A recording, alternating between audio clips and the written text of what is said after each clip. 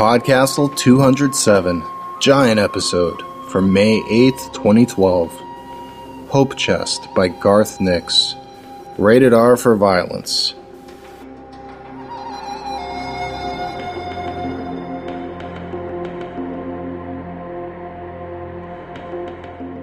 Hello and welcome back to PodCastle. I'm Dave Thompson, and this week we're back with another Garth Nix story.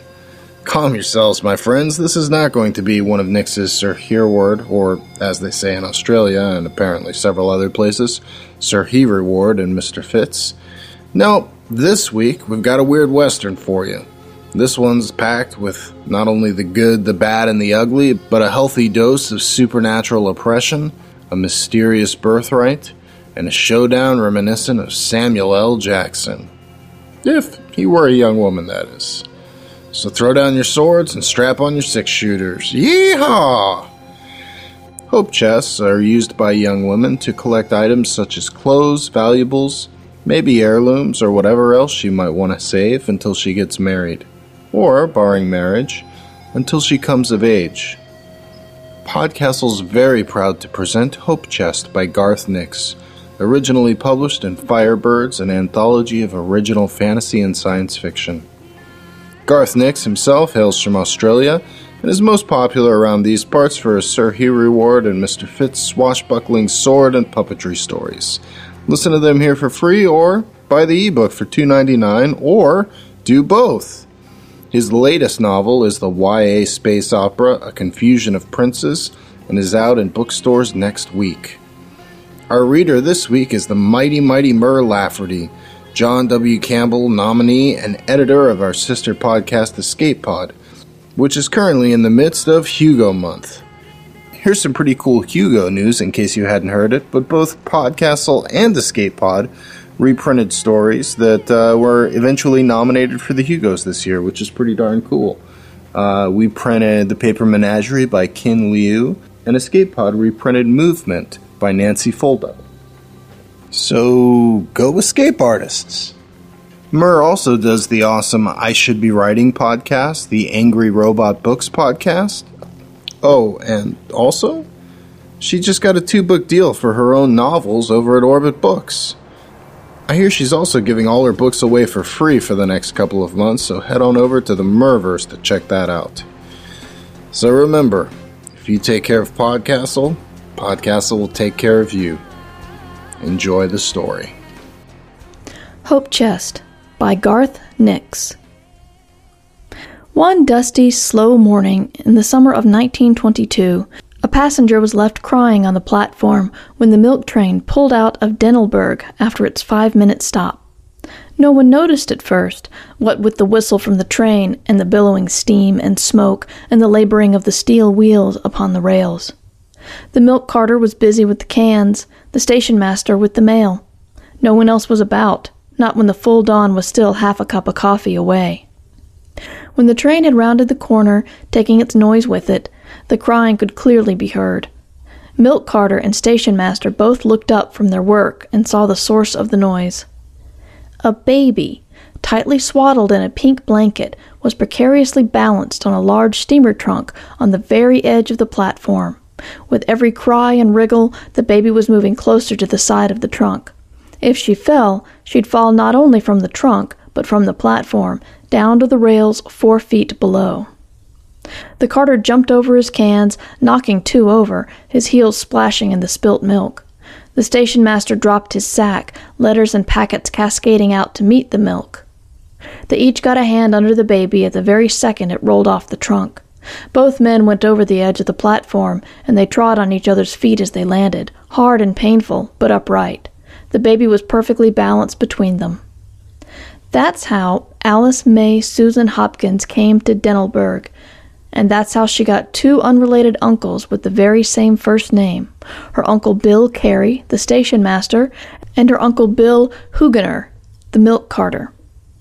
The first thing the 2 Bills noticed when they caught the baby was the note pinned to the pink blanket. It was on fine ivory paper, the words in blue-black ink that caught the sun and glinted when you held it just so. It said, Alice May Susan, born on the summer solstice 1921, Look after her, and she'll look after you." It didn't take long for the news of Alice May Susan's arrival to get around the town, and it wasn't more than 15 minutes later that 50% of the town's grown women were all down at the station, the 38 of them clustering around that poor baby enough to suffocate her. Fortunately, it was only a few minutes more till Eulalie Falkirk took charge, as she always did, and established a roster for hugging and kissing and gawking and fussing and worrying and gossiping over the child. Over the next few months, that roster changed to include actually looking after little Alice May Susan. She was handed from one married woman to the next, changing her surname from month to month as she went from family to family. She was a dear little girl, everyone said, and Eulalie Falkirk was hard put to decide who should adopt the child. Her final decision came down to one simple thing. While all the womenfolk had been busy with the baby, most of the menfolk had been taking their turn trying to open up that steamer trunk. The trunk looked easy enough. It was about 6 feet long, 3 feet wide, and 2 feet high. It had 2 leather straps around it and an old brass lock, the kind with a keyhole big enough to put your whole finger in. Only no one did after Torrance Yib put his in and came back with the tip missing, cut off clean as you please right at the joint. The straps wouldn't come undone either, and whatever they were, it wasn't any leather anyone in Denelberg had ever seen. It wouldn't cut and wouldn't tear, and those straps drove everyone who tried them mad with frustration. There was some talk of devilment and foreign magic, till Bill Carey, who knew more about luggage than the rest of the town put together, pointed out the brass plate on the underside that read, "Made in the USA, Imp, Pat, Penned, Burglar-Proof Trunk." Then everyone was proud and said it was scientific progress, and what a pity it was the name of the company had got scratched off, for they'd get some good business in Denelberg if only they knew where to send their orders.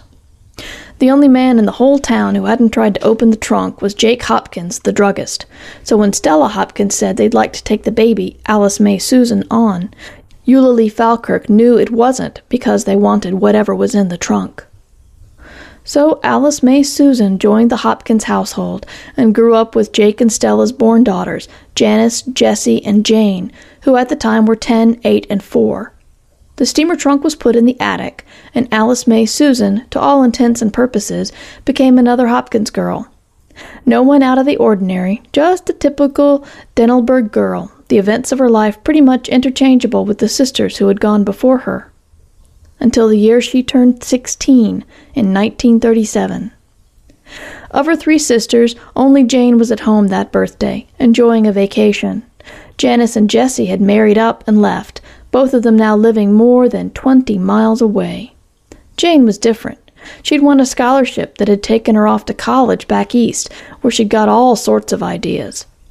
One of them involved criticizing everything Alice May Susan did or said, and counting the days till she could get on the train out of town and back to what she called civilization. "You'd better study harder so you can have a chance to get away from this place," said Jane, as they sat on the porch eating birthday cake and watching the world go by. None of it had gone by yet, unless you counted the Prowell's cat. "I like it here," said Alice May. "Why would I want to leave?" "Because there's nothing here," protested Jane. "Nothing. No life, no color, no events. Nothing ever happens. Everyone just gets married, has children, and it starts all over again. There's no romance in anything or anyone." "Not everyone gets married," replied Alice May, after a short pause to swallow a too large bite of cake. "Gwennifer Corbin, you mean?" said Jane. "She's a schoolmistress. Everyone knows they're always spinsters. You don't want to be a schoolmistress." "Maybe I do," answered Alice May. She spun her cake fork into a silver blur and snatched it, handle first, out of the air. "Do you really?" asked Jane, momentarily shocked. "A schoolmistress?" Alice May frowned and threw the cake fork into the wall. It stuck, quivering, next to the tiny holes in the wood that showed several years of practice in the gentle art of cake fork throwing. "I don't know," she said. I do feel that I want to be something. I just don't know what that is." "Study," said Jane firmly. "Work hard. Go to college. Education is the only way for a woman to have her own life. Alice May nodded to avoid further discussion. It was her birthday, and she felt hot and bothered rather than happy. The cake was delicious, and they'd had a very pleasant lunch with her family and some friends from school. But her birthday somehow felt unfinished and incomplete. There was something that she had to do, but she didn't know what it was. Something more immediate than deciding her future life. It didn't take more than 2 hours in the rocking chair on the porch to work out what it was she needed to do and wait for the right moment to do it. The steamer trunk. It had been a long time since she'd even looked at it. Over the years, she'd tried it many times, alone and in company. There had been times when she'd gone up to the attic every day to test if, by some chance, it had come undone. There'd been times when she'd forgotten about it for months, but no matter what, she always found herself making an attempt to open it on her birthday. Even when she forgot about opening it, the trunk's brooding presence stayed with her. It was a reminder that she was not exactly as the other Hopkins girls. Sometimes that was pleasant, but more often not, particularly as she had got older. Alice May sighed and decided to give it yet another try. It was evening by then, and somewhat cooler. She picked up her lantern, trimmed the wick down a little, and went inside. "Trunk?" asked her foster father, Jake, as she went through the kitchen. He was preserving lemons. The careful practice of his drugstore carried over to the culinary arts. No one else in Dentelburg preserved lemons, or would know what to do with them once they were preserved. "Trunk?" asked Stella, who was sewing in the drawing room. "Trunk?" asked Jane on the stairs, as Alice May passed her. "Trunk?" "Of course the trunk!" snapped Alice May. She pulled down the attic ladder angrily and climbed up. It was a very clean attic in a very clean house. There was only the trunk in it, up against the small window that was letting in the last of the hot summer sun. A red glow shone on the brass lock and the lustrous leather straps. Alice May was still angry. She set the lantern down, grabbed a strap, and pulled. When it came loose, she fell over backwards and hit her head on the floor. The sound it made echoed through the house. There was a noticeable pause, then 3 voices carried up through every part of the house. "Are you all right?" "Yes!" shouted Alice May, angrier still. She wrenched at the other strap, and it came loose too, though this time she was ready for it. At the same time, the brass lock went click. It wasn't the sort of click that was so soft you could think you might have imagined it. This was a slow, drawn-out click, as if mighty metal gears were slowly turning over. The lid of the trunk eased up 1/2 inch. Alice May whispered, "It's open." No one heard her, least of all herself. She reached forward and lifted the lid a little further. It moved easily, the hinges free, as if they'd just been oiled. "It's open!" screeched Alice May. "The trunk is open!" The sound of a mad scramble below assured her that her family had heard her this time. Before they could get there, Alice May pushed the lid completely back. Her brow furrowed as she looked at what lay within. All her life she had been waiting to open this trunk, both dreading and hoping that she would find some clue to the mystery of her birth and arrival in Dentelburg. Papers, letters, a family Bible perhaps. Nothing of that kind was obvious. Instead, clipped into the back wall of the trunk, there was a lever-action rifle, an old one, with a deeply polished stock of dark wood and an octagonal barrel of dark blue steel chased with silver flowers.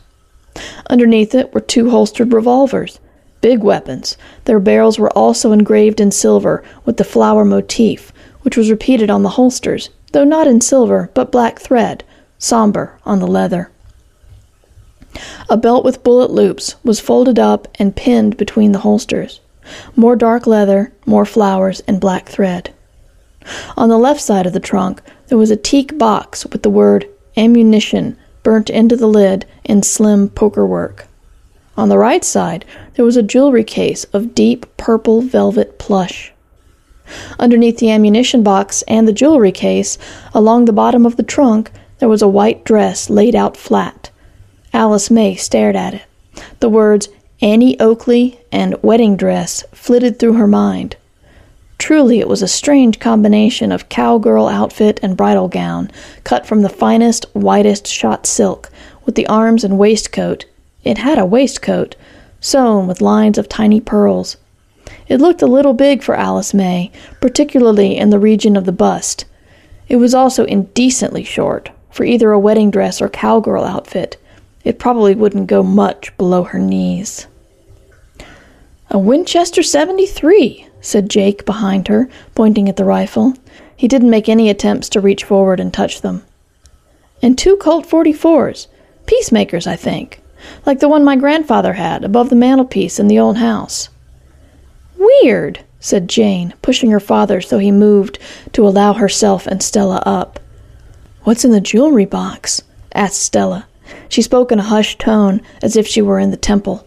Alice May looked around and saw that Jake, Stella, and Jane were all clustered around the top of the ladder, as if they didn't want to come any closer.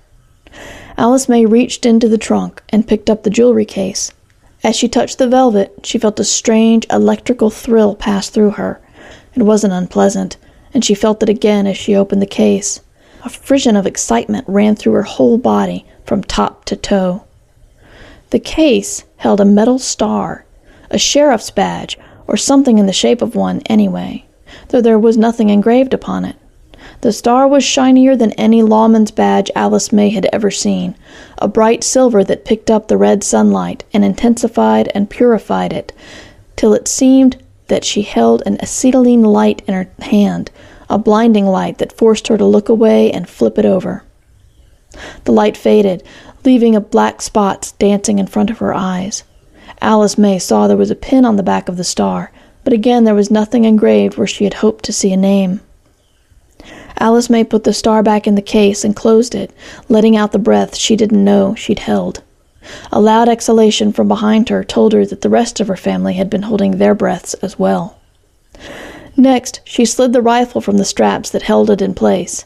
It felt strangely right in her hands, and without conscious thought she worked the action, checked the chamber was empty, and dry-fired it. A second later she realized she didn't know what she'd done, and at the same time that she could do it again, and more. She could load and fire the weapon, and strip and clean it too. It was all in her head, even though she'd only ever fired one firearm in her life before, and that was only her Uncle Bill's single-shot squirrel gun. She put the rifle back and took down the twin revolvers. They were heavy, but again she instinctively knew their weight and heft, loaded or unloaded. She put the revolvers, still holstered, across her lap. The flower pattern on the barrels seemed to move and flow as she stared at them, and the herringbone cut on the grip swung from one angle to another. The grips were some sort of bone, Alice May realized, stained dark, or perhaps they were ebony and had never been stained. She drew one of the revolvers, and once again her hands moved without conscious thought. She swung the cylinder out, spun it, checked it was empty, slapped it back again, cocked and released the hammer under control, and had it back in the holster almost before her foster family could blink. Alice May put the revolvers back. She didn't even look at the box with the pokerwork ammunition on it. She closed the trunk firmly. The lock clicked again, and she rapidly did up the straps. Then she turned to her family. "Best if we don't mention this around," she started to say. Then she saw the way they were looking at her, a look that was part confusion, part awe, and part fear. "That star," said Jake. "So bright," said Stella. "Your hands, a blur," said Jane. "I don't want it," burst out Alice May. It's not me. I'm Alice May Susan Hopkins." She pushed past Jane and almost fell down the ladder in her haste to get away. The others followed more slowly. Alice May had already run to her room, and they all could hear her sobbing. Jake went back to the kitchen and his preserved lemons. Stella went back to her sewing. Jane went to Alice May's door, but turned aside at the last second and went downstairs to write a letter to a friend about how nothing ever happened in Denelberg. When Alice May came down to breakfast the next morning, after a night of no sleep, the others were bright and cheerful. When Alice May tentatively tried to talk about what had happened, it became clear that the others had either no memory of what they had seen or were actively denying it. Alice May did not forget. She saw the silver star shining in her dreams, and often woke with the feel of the rifle's stock against her cheek, or the harsh weight of the holstered revolvers on her thighs. With the dreams came a deep sense of dread, Alice May knew that the weapons and the star were some sort of birthright, and with them came the knowledge that someday they were to be used. She feared that day, and could not imagine who or what she was supposed to shoot. Sometimes the notion that she might have to kill a fellow human being scared her more than anything. At other times, she was more terrified by a strange notion that whatever she would ultimately face would not be human. A year passed, and summer came again, hotter and drier than ever before. The spring planting died in the fields, and with the small seedlings went the hopes of both the farmers of Denelberg and the townsfolk who depended on the farmers making money. At the same time, a large number of apparently solid banks went under. It came as a surprise, particularly since they'd weathered the credit famine of '30 and the bursting of the tantalum bubble 2 years previously. The bank crash was accompanied by a crisis of confidence in the currency, as the country shifted from gold and silver to aluminum and copper-nickel coins that had no intrinsic value. One of the banks that failed was the Third National Faith, the bank which held most of the meager savings of Denelberg's residents. Alice May found out about it when she came home from school to discover Stella weeping and Jake white-faced in the kitchen, mechanically chopping what might have once been a pumpkin. For a while it looked like they'd lose the drugstore, but Janice's husband had kept a highly illegal store of double eagles, the ones with the Dowager Empress's head on them. Selling them to a licensed coin collector brought in just enough to pay the Hopkins debts and keep the store a going concern. Jane had to leave college, though. Her scholarship was adversely affected by inflation, and Jake and Stella couldn't afford to give her anything. Everyone expected her to come home, but she didn't. Instead, she wrote to say that she had a job, a good job, with a great future. It took a few more months and a few letters before it turned out that Jane's job was with a political organization called the Servants of the State. She sent a tonotype of herself in the black uniform with the firebrand badges and armband. Jake and Stella didn't put it up on the mantelpiece with the shots from her sisters' lives. The arrival of Jane's tonotype coincided with Alice May and everyone else spending a lot more time thinking about the servants. They'd seemed a harmless enough group for many years, just another right-wing, bigoted, reactionary, pseudo-military political organization with a few seats in Congress and a couple of very minor advisory positions at the palace. But by the time Jane joined the party, things had changed. The servants had found a new leader somewhere, a man they called the Master. He looked ordinary enough in the newspapers, a short man with a peculiar beard, a long forelock, and staring eyes. He had some resemblance to the Canetto comedian Harry Hopalong, who favored the same sort of over-trimmed goatee, but the Master wasn't funny. The Master clearly had some charisma that could not be captured by the tonotype process or reproduced in print. He toured the country constantly, and wherever he appeared, he swayed local politicians, the important business people, and most of the ordinary population. Mayors left their political parties and joined the servants. Oil and tantalum barons gave large donations. Professors wrote essays supporting the economic theories of the Master. Crowds thronged to cheer and worship at the Master's progress. Everywhere the servants grew in popularity, there were murders and arson. Opponents of the servants died. Minorities of every kind were persecuted, particularly the first people and followers of the major heresies. Even Orthodox temples, whose haruspices did not agree that fortune favored the servants, were burned to the ground. Neither harassment, beatings, murder, arson, or rape were properly investigated when they were done by or in the name of the servants. Or if they were, matters never successfully came to trial in either state or imperial courts. Local police left the servants to their own devices. The emperor, now a very old man roosting in the palace at Washington, did nothing. People wistfully spoke of his glory days, leading hilltop charges and shooting bears, but that was long ago, and he was senile, or close to it. And the crown prince was almost terminally lazy, a genial buffoon who could not be stirred into any kind of action. Off in Denelberg, Alice May was largely insulated from what was going on elsewhere. But even in that small, sleepy town, she saw the rise of the servants. The two shops belonged to what the servants called others. Pretty much anyone who wasn't white and a regular worshiper had red firebrands painted across their windows and lost most of their customers. In other towns, their owners would have been beaten or tarred and feathered, but it hadn't yet come to that in Denelberg. People Alice May had known all her life talked about the international other conspiracy and how they were to blame for the bank failures, the crop failures, and all other failures, particularly their own failures in the everyday business of life. The fact that something really serious was happening came home to Alice May the day that her Uncle Bill Carey walked past dressed not in his station master's green and blue, but the servant's black and red. Alice May went out into the street to ask him what on earth he thought he was doing, but when she stopped in front of him, she saw a strange vacancy in his eyes.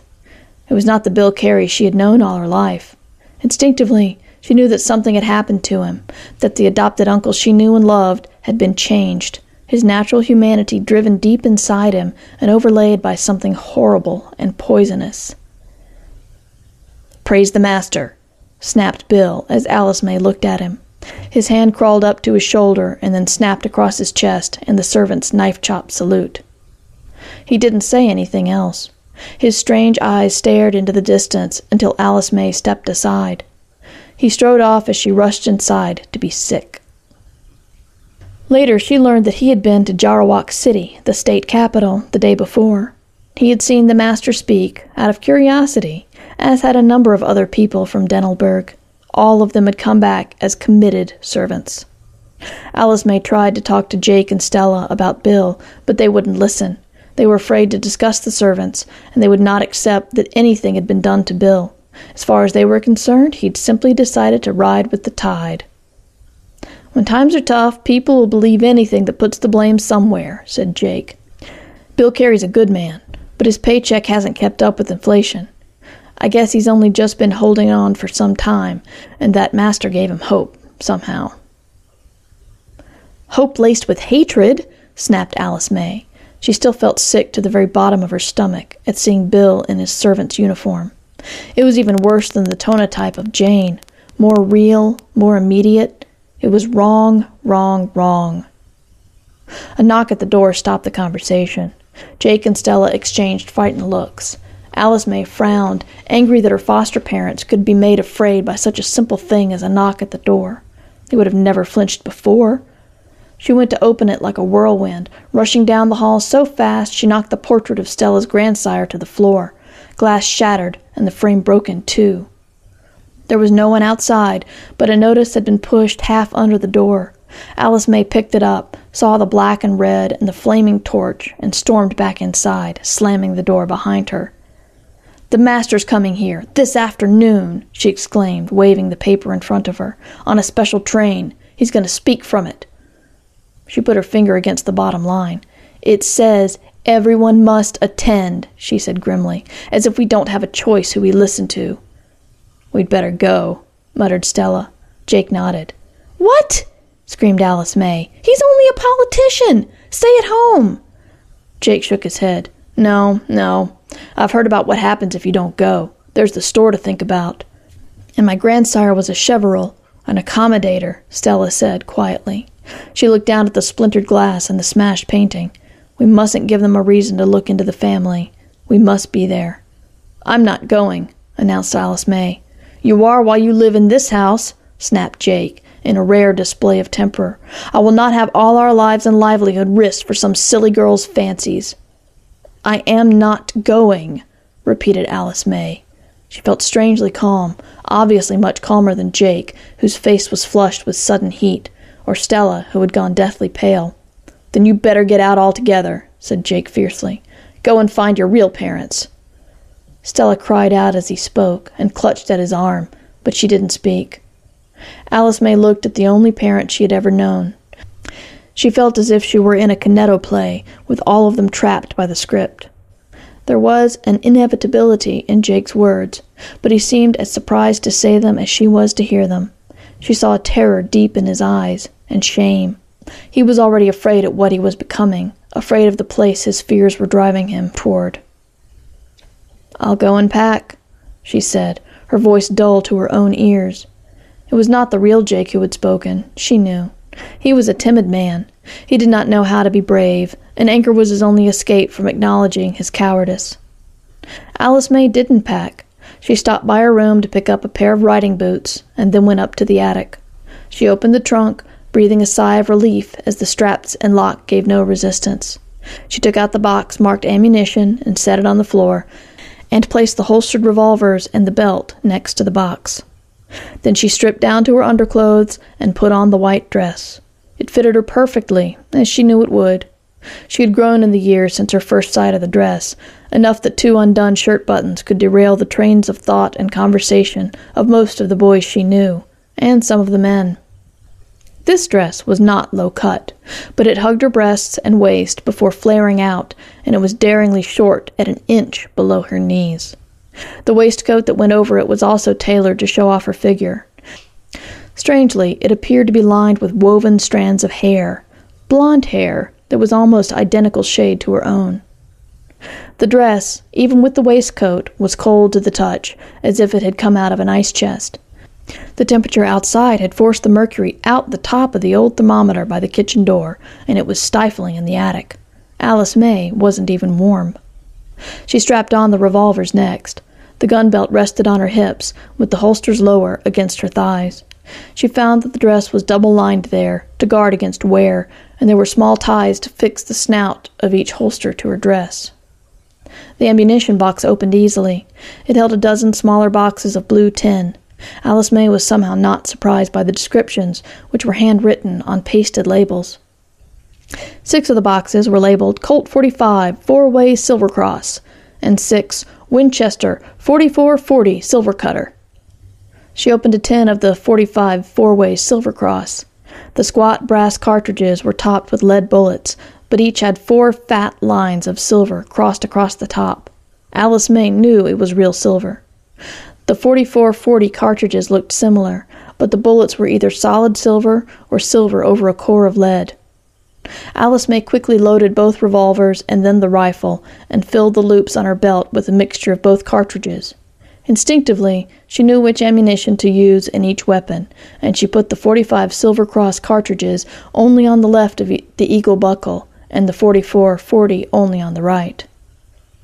Even with the rifle temporarily laid on the floor, the revolvers and the laden bullet belt came to quite a heavy load, heavy on her hips and thighs. There was still one thing left in the trunk. Alice May picked up the jewelry case and opened it. The star was dull till she touched it, but it began to shine as she pinned it on.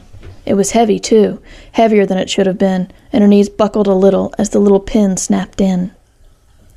Alice May stood absolutely still for a moment, breathing slowly, taking the weight that was as much imagined as real. The light of her star slowly faded with each breath, till it was no more than a bright piece of metal reflecting the sun.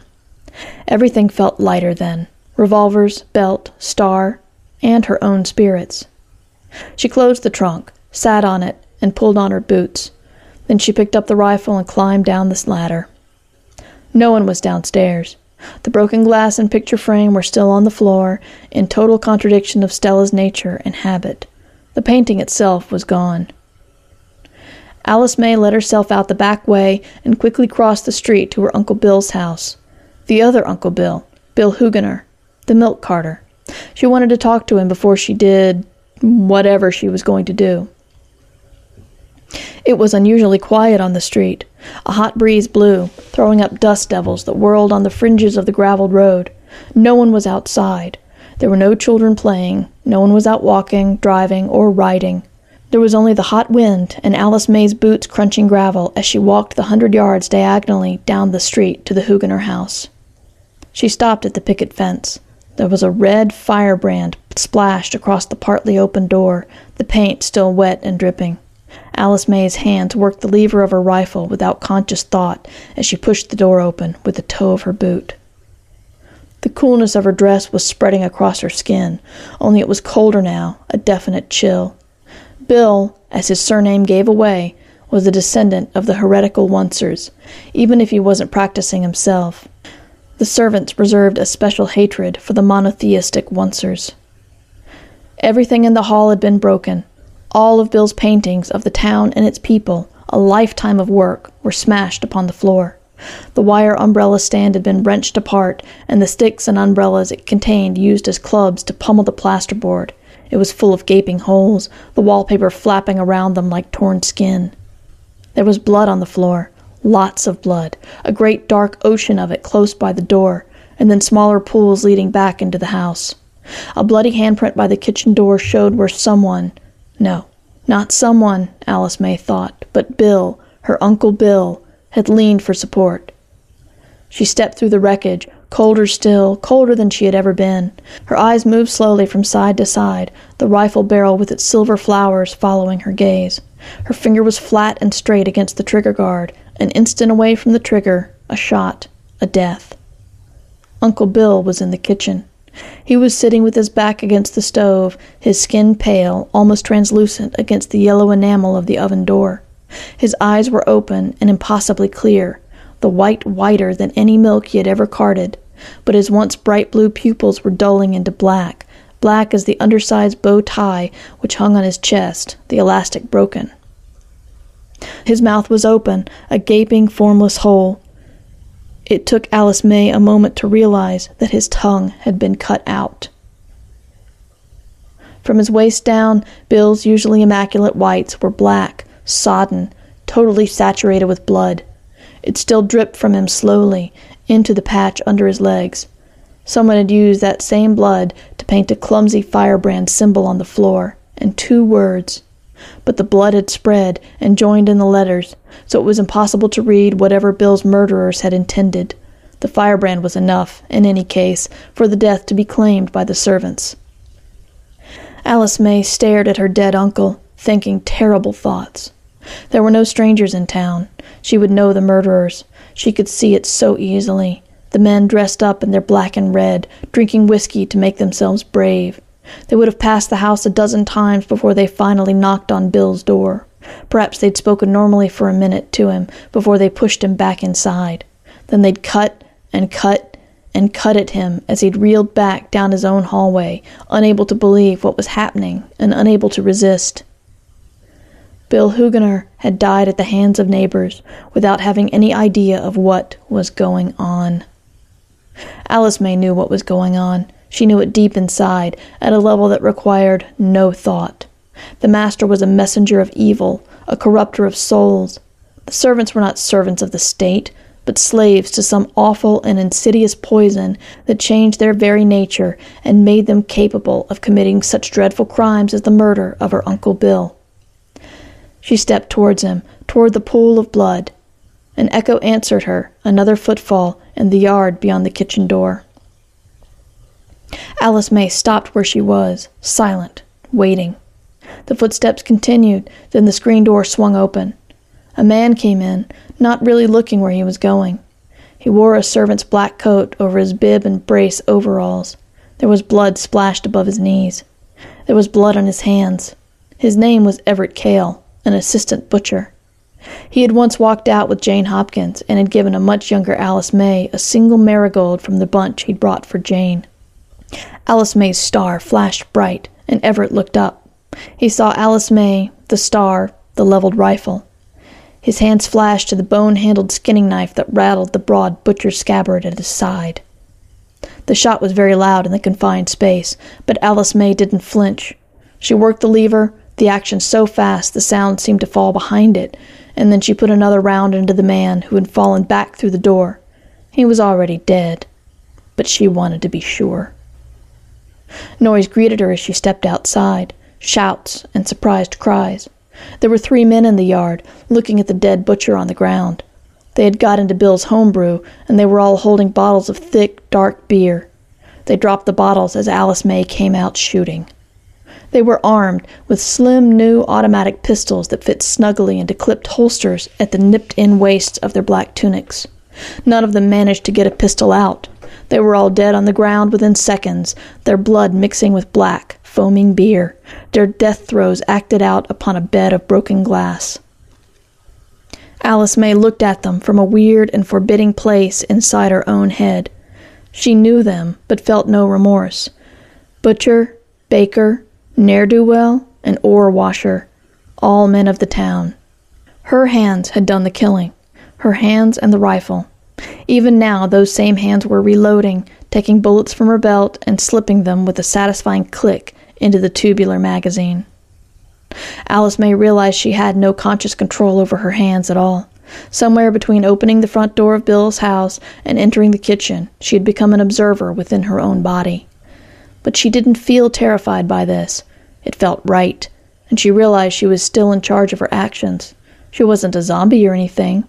She would decide where to go next, but her body and the weapons would help her do whatever had to be done when she got there. She walked around the still twitching bodies and out the back gate, onto another empty street with the unforgiving hot wind and the dust and the complete absence of people. There should have been a crowd come to see what the shooting was about. The town's 2 lawmen should be riding up on their matching grays, but there was only Alice May. She turned down the street toward the railway station. Her boot heels crunched on the gravel. She felt like she had never really heard that particular sound before, not so clear, so loud. The wind changed direction and blew against her, stronger and hotter than ever. Dust blew up, heavy dust that carried chunks of grit. But none hit Alice May, none got in her eyes. Her white dress repelled it, the wind seeming to divide as it hit her, great currents of dust and grit flying around her on either side. A door opened to her left, and she was facing it, her finger on the trigger. A man half-stepped out. Old Mr. Lacker, in his best suit, a Servants of the State flag held in his trembling hand, his left hand. "Stay home," ordered Alice May. Her voice was louder than she expected. It boomed in her ears, easily cutting through the wind. Lacker took another step and raised his flag. "Stay home!" Another step, another wave of the flag. Then he reached inside his jacket and pulled out a tiny pocket pistol, a single-shot Derringer, all ancient, tarnished brass. Alice May pulled the trigger and walked on, as Old Man Lacker's best suit suddenly fountained blood from the lapel, a vivid buttonhole of arterial scarlet. She reloaded as she walked. Inside she was screaming, but nothing came out. She hadn't wanted to kill Mr. Lacker. He was old, harmless, no danger. He couldn't have hit her even if she was standing next to him. But her hands and the rifle had disagreed. Alice May knew where she had to go, the railway station, where the master was to arrive in under an hour. She had to go there and kill him. It didn't seem sensible to walk down the main street, so Alice May cut through the field behind the schoolhouse. From the top of the cutting beyond the field, she looked both ways, toward the station and out along the line. The special train was already at the platform. 1 engine, a coal truck, and a single private car, all painted in black and red. The engine had a shield placed on the front of the boiler above the cowcatcher, a shield with the blazing torch of the servants. The train must have backed up all the way from Jarawak City, Alice thought, just so the balcony at the rear of the private car faced the turning circle at the end of Main Street. There were a lot of people gathered in that turning circle, all the people who Alice May had expected to see in the streets. They'd come down early to make sure they weren't marked out as tardies or reluctant supporters. The whole population of the town had to be there, many of them in servants' uniform, and all of them waving red and black flags. Alice May slid down the cutting and walked between the rails. This was the way she'd come as a baby all those years ago, but somehow she didn't think she'd come from Jarawak City. All the attention was at the rear of the train, though it was clear the master hadn't yet appeared. It was too noisy for that, with crowd cheering and town band playing something unrecognizable. The newspapers all made a big thing about the total silence that fell in any audience as the master spoke.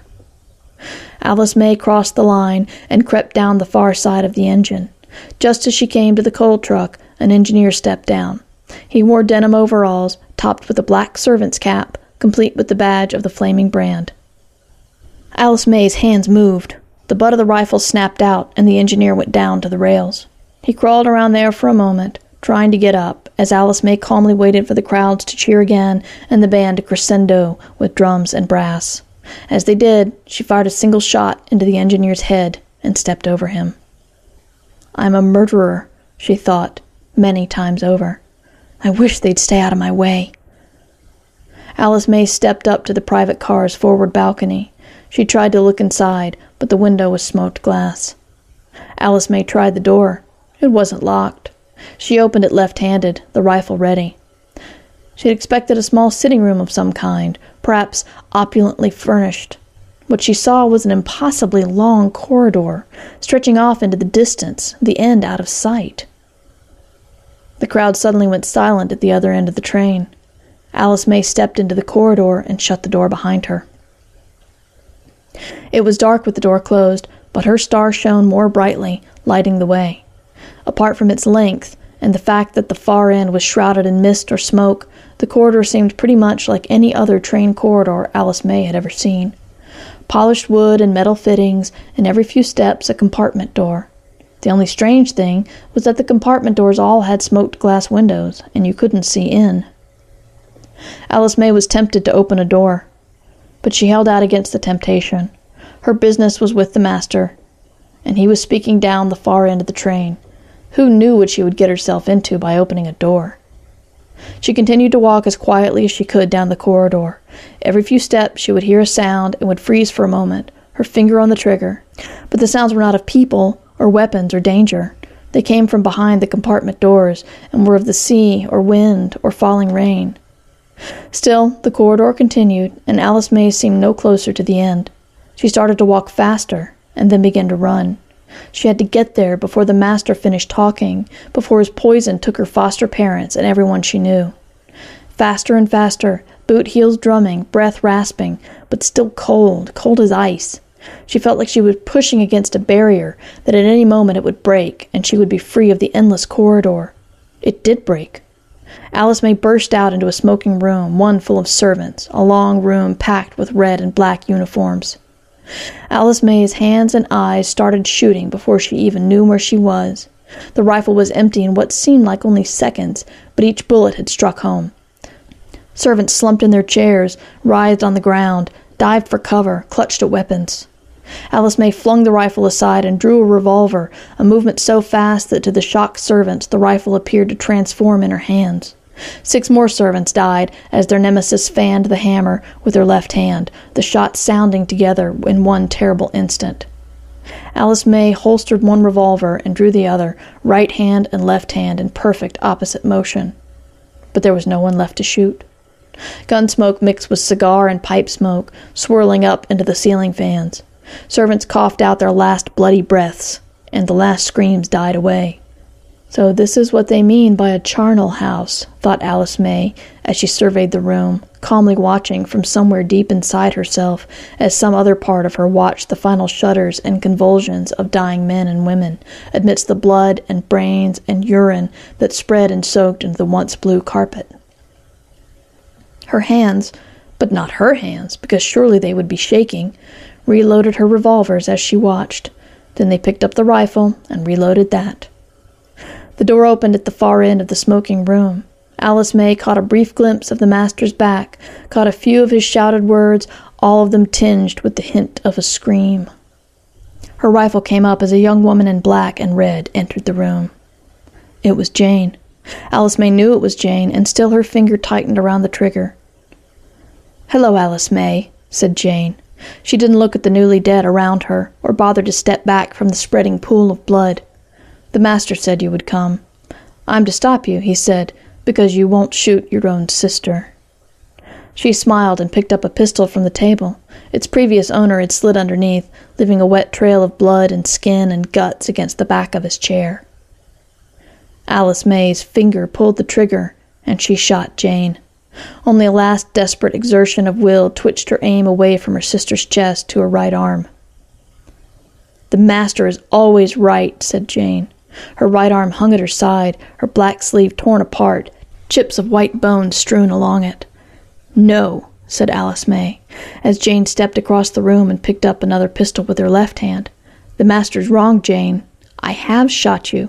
I will shoot you again. I can't help it." "Don't. The master is always right," repeated Jane with serene confidence. She started to raise the pistol. This time, Alice May wasn't strong enough to resist the inexorable pull of the rifle. It swung steadily to point at Jane's chest, and it could not be turned aside. The shot sounded louder than any of the others, and its effect was more terrible. Jane was knocked off her feet. She was dead before she even joined the piled-up bodies on the floor. Alice May stepped over the corpses and knelt by Jane. Tears slid from her dress like rain from glass. The white cloth could not be stained. It turned the blood and broken flesh aside, just as it had the dust. But her hands were different, thought Alice May. Her hands would never be clean. "Nothing ever happens in Denelberg," whispered Alice May. She stood up and opened the door to the rear balcony, to the gathered town and the master. He was shouting as she came out, his arms high above his head, coming down to pound the railing so hard that it shivered under his fists. Alice May didn't listen to what she said. She pointed her rifle at the back of his head and pulled the trigger. A dry, pathetic click was the only result. Alice May worked the lever. A round ejected, brass tinkling and rolling off the balcony to the rails below. She pulled the trigger again, still with no result. The master stopped speaking and turned to face her. Alice May's star burst into light. She had to shield her eyes with the rifle so she could see. The master didn't look like much, up close. He was shorter than Alice May, and his goatee was ridiculous. He was just a funny little man, till you looked into his eyes. Alice May wished she hadn't. His eyes were like the endless corridor, stretching back to some nameless place, a void where nothing human could possibly exist. "So, you killed your sister," said the master. His voice was almost a purr, the screaming and shouting gone. There was no doubt that everyone outside the train could still hear him. He had a voice that carried when he wanted it to, without effort. "You killed Jane Elizabeth Sukey Hopkins, just like you killed Everett Cale, Jim Bushby, Roscoe O'Fane, Hubert Jenks, and Old Man Lacker. Not to mention my people inside. You'd kill the whole town to get to me, wouldn't you?" Alice May didn't answer, though she heard the crowd shuffle and gasp. She dropped the rifle and drew a revolver, or tried to. It stayed stuck fast in its holster. She tried the left-hand gun, but it was stuck too. "Not that easy, is it?" whispered the master, leaning across to speak to her alone. His breath smelled like the room she had left behind, of blood and shit and terror. "There are rules, you know, between your kind and mine. You can't draw until I do, and as fast as you are, you can't be as fast as me. It'll all be for nothing. All the deaths, all the blood on your hands." Alice May stepped back to give him room. She daren't look at the crowd, or at the master's eyes again. She looked at his hands instead. "You can give in, you know," whispered the master. "Take your sister's place in my service. Even in my bed. She enjoyed that, you know. You would, too." The master licked his lips. Alice May didn't look at his long, pointed, leathery tongue. She watched his hands. He edged back a little, still whispering. "No, this is your last chance, Alice May. Join me, and everything will turn out for the best. No one will blame you for killing Jane or the others. Why, I'll give you a—" His hands flickered. Alice May drew. Both of them fired at the same time. Alice May didn't even know where his gun had come from. She felt something strike her chest, a savage blow, and she was rammed back into the balcony rail. But she kept her revolver trained dead center on the master, and her left hand fanned the hammer as she pulled the trigger 1, 2, 3, 4, 5 times. Then the revolver was empty. Alice May let it fall, and fell herself, clutching her chest. She couldn't breathe. Her heart hammered with the knowledge that she'd been shot, that these were her last few seconds of life. Something fell into her hand. It was hot, scorching hot. She gazed at it stupidly as it burned into her palm. Eventually, she saw it was a bullet, a misshapen projectile that was not lead, but some sort of white and pallid stone. Alice May dropped it, though not quickly enough to avoid a burn deep enough to scar. She tried to breathe again, and could, though there was a sharp, stabbing pain in her lungs. She looked at her chest, expecting to see blood, but her waistcoat was as clean as ever, save for a small round hole on the right-hand side, exactly parallel with the dimming silver star on the left. Gingerly, Alice May reached in, but her hands only felt the woven hair. There was no hole in her undershirt, and no blood. Alice May sat up. The master was lying on his back on the far side of the balcony. He looked just like a small, dead man now. The dread that Alice May had felt for him was gone. She crawled over, but before she could touch him, his flesh began to quiver and move. It crawled and shivered, his face changing color from a reddish pink to a dull silver.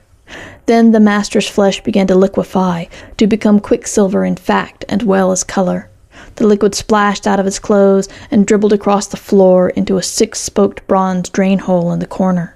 Soon there was nothing left of him but a small automatic pistol, a pile of clothing, and a pair of empty boots. Alice May looked out on the crowd. It was already breaking up. People were taking off their servants' uniforms, even down to their underwear. Others were simply walking away. All had their heads downcast, and no one was talking. Alice May stood up, her hands pressed against her ribs to ease the pain. She looked out in the crowd for her foster parents, for her surviving Uncle Bill. She saw them, but like everybody else, they would not look towards her. Their backs were turned, and they had their eyes firmly set towards the town. Jake and Stella held each other tightly and walked down the main street. They did not look back. Uncle Bill sidled toward the platform. For a moment, Alice May thought he was going to look at her, but he didn't. Alice May watched them walk away and felt them take whoever she had been with them. The fourth Hopkins girl, like the third, was dead to Denelberg. Listlessly, she picked up her rifle and revolver and reloaded them. Her bullet belt was almost empty now. She was surprised when the engine whistled, but only for a moment. She had entered this life on a train. It seemed only fitting to leave it the same way. The train gave a stuttering lurch. Smoke billowed overhead, and the wheels screeched for grip. Alice May opened the balcony door and went inside. The smoking room had disappeared, taking Jane and all the other bodies with it. There was the endless corridor again, and at her feet, the steamer trunk. Alice May picked up one end of the trunk, opened the first compartment door she came to, and dragged it in. From the platform, Uncle Bill the porter watched the train slowly pull away. Before it got to the cutting, it veered off to a branch line that wasn't there, and disappeared into the mouth of a tunnel that faded away as the private car passed into its darkness. Bill wiped a tear from his eye, for a friend who had borne the same name, for a town that had lost its innocence, and for his almost daughter who had paid the price for saving them all.